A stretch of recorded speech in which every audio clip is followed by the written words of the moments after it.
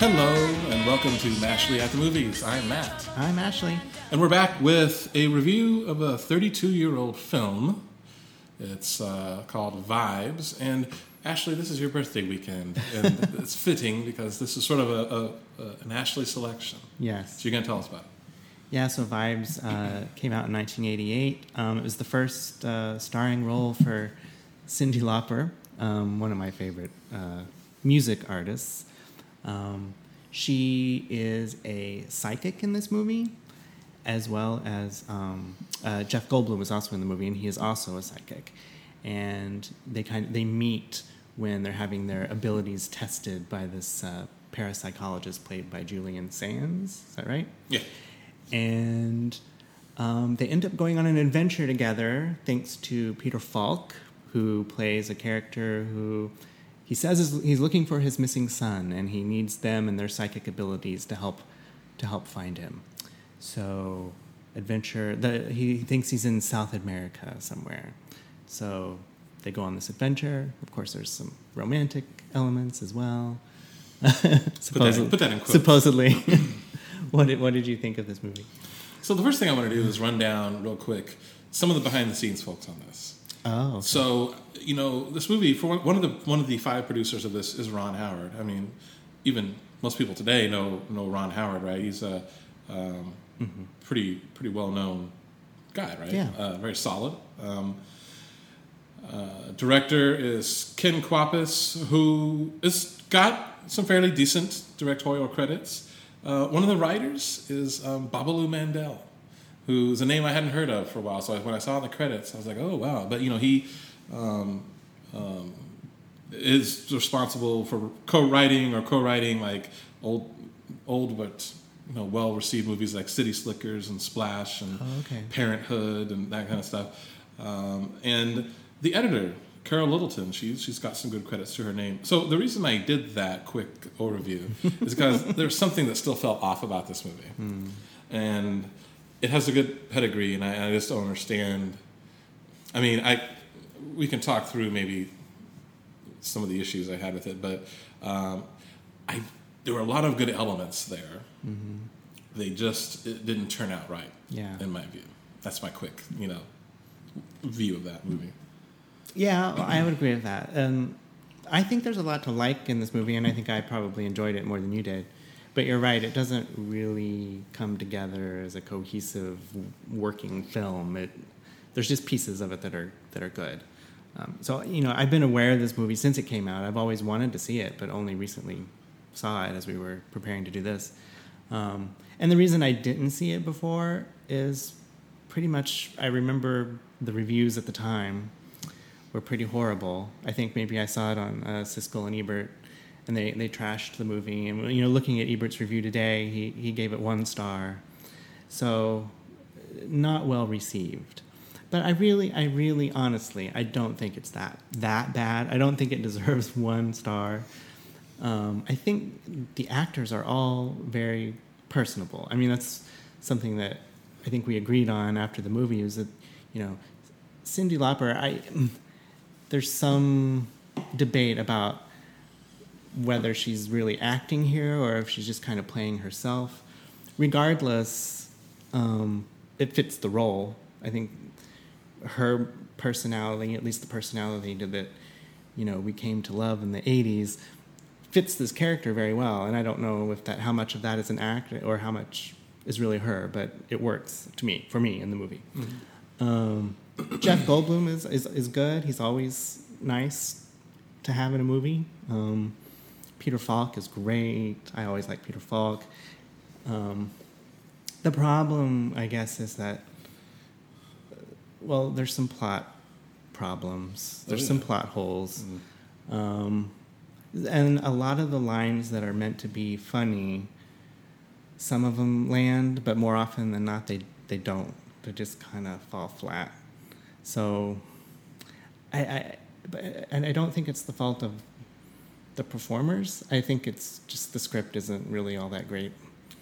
I don't know. I would agree. Yeah. I wanted to say too, I enjoyed actually watching this movie. Yeah. We watched it, I think, on a Friday night, and we, ordered in some pizza and watched Vibes, and it was actually a very pleasant Friday evening. But yeah, I think probably the biggest issue is the script. There's not Jeff Goldblum, in my opinion. I don't know if I've ever seen him do a bad performance. Yeah. Give a bad performance, and he's trying here. He's trying. Mm-hmm. To do well, but it's not easy. And Cindy, here's the thing: her and Jeff Goldblum are both very charismatic, so they are carrying this movie on their charisma. Mm-hmm. Now, you mentioned earlier there's like a little bit of romance. I mean, we know from pretty early on that we're supposed to want to see these two get together, up to and including the very. I don't know what to call it, but they each have partners when this movie starts out, and then fairly early on they actually have full scenes where they break up with their partners. So the movie takes its own time to show you, like, oh no, Jeff Goldblum, he shouldn't be with that lady, and Cyndi Lauper, she shouldn't be with that man, who happens to be Steve Buscemi. There's a nice little cameo. And then, but yeah, I'll be honest with you, even by the end of the movie, I'm like, okay, if they want to get together, fine. If not, I'm also good with that. So nothing about the characters in and of themselves was making me think, like, I just see you two together. Yeah. And then, yeah, without giving a whole bunch away, I mean, there are characters in here who are not necessarily who they seem, or their motivations are not... truthful, let's say, earlier on. And so there are like you find out there's like this alliance formed between multiple characters, and was sitting after the movie ended, I was trying to think about it and connect the dots, and I'm like, I have questions. I'm like, who knew what and when, and who and how did they know, and who was, and were they faking this all along, or were they? And I'm just sitting there like, I can't understand some of this, and I can't follow some of it, and it's not that deep of a movie for me to even want to try. Right. Yeah, I mean, I really had a good time watching it too, and I don't know how much of that stems from me being someone who is kind of nostalgic for the 80s. So I just enjoy watching like things from the 80s. And this has that kind of goofy, light 80s movie feel to it that, is I enjoy sometimes. Yeah. So yeah, I thoroughly enjoyed it. I thought the soundtrack was good, or the score. Who wrote it? It was the actual score itself. Yeah, it was James Horner. James Horner. That's another name I was going to mention. You got James Horner up in here, and I mean, film composer extraordinaire. Yeah. And I thought some of the sets were pretty good too. So they end up, well, first of all, some of the scenery when they get to South America and they're in Ecuador, some of the scenery is very beautiful. Some of the cinematography is quite good. And then they end up at like this old Incan ruins, the city. And I thought the set design there was fairly good. I mean, there is some kind of cheesy special effects that go on with that scene. Mm-hmm. But I thought, they did they obviously spent some money, and they did a fairly good job on the sets, I thought. Yeah. I mean, I want to say it again. I enjoyed it, but I think your enjoyment may vary depending on how, again, if you have a nostalgia for the 80s, which I do. And this movie doesn't necessarily scream 80s to me. It could have even, I think it could have even come from the early 90s. But it has this interesting kind of cheesy quaintness about it in a way, if that makes sense. That at the time, you didn't think was that way, but it actually is. And it's funny, not to digress, but we were watching some old 80s music videos the other night, and like Beat It came on. Yeah. And I remember when Beat It was, the video was a big deal back in the day, and I was at my cousin's house, and several of us were together, and Beat It came on MTV, and we all rushed to the television and watched it. And we were totally drawn in by the gangs. You know, Yeah. there's like these rival gangs that are in It's like like- New York City or wherever, and you know, we're like, this is real. This is the real deal right here. You know, and Michael's caught in the middle, whatever. And we watched that the other night, and I was like, this is so quaint. I know. This is so cheesy and quaint. I know. But you know, in the early '80s, you know, we thought like this is gritty and real. Oh yeah, there was nothing cooler. But you watch it now, and it just Yeah. seems so kind of silly. So this is sort of like, you know, has that, you know, a 3-decade-old cheesy quaintness about it. Right. And it's got some, you know, interesting actors in it. Michael Lerner, and you know, we're talking about Peter Falk, and not a huge fan of Julian Sands, actually, oddly, but he's in it too, you know. Yeah. Yeah, so it's all right. I found it a pleasurable way to a pleasurable accompaniment to our pizza and our night at home. So what do you give this out of 10? I'm gonna give it a 6.5.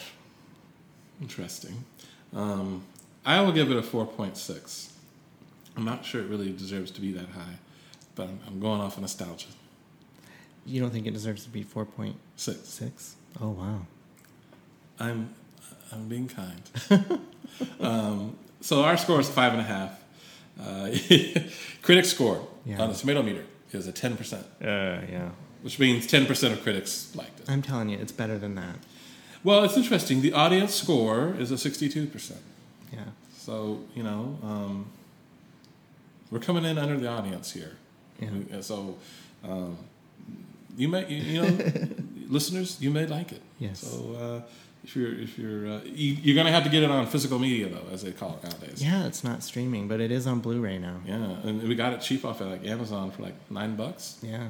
The Blu-ray. Yeah. Oh, there was kind of a quality issue with the Blu-ray. Yeah, it stopped a couple times. It stopped a couple of times. We had to kind of skip a scene or something to get it going again. Yeah. So yeah, it was cheap. Yeah. All right, that's Vibes. Yes. And happy birthday, Ashley. Thank you. Thanks for listening.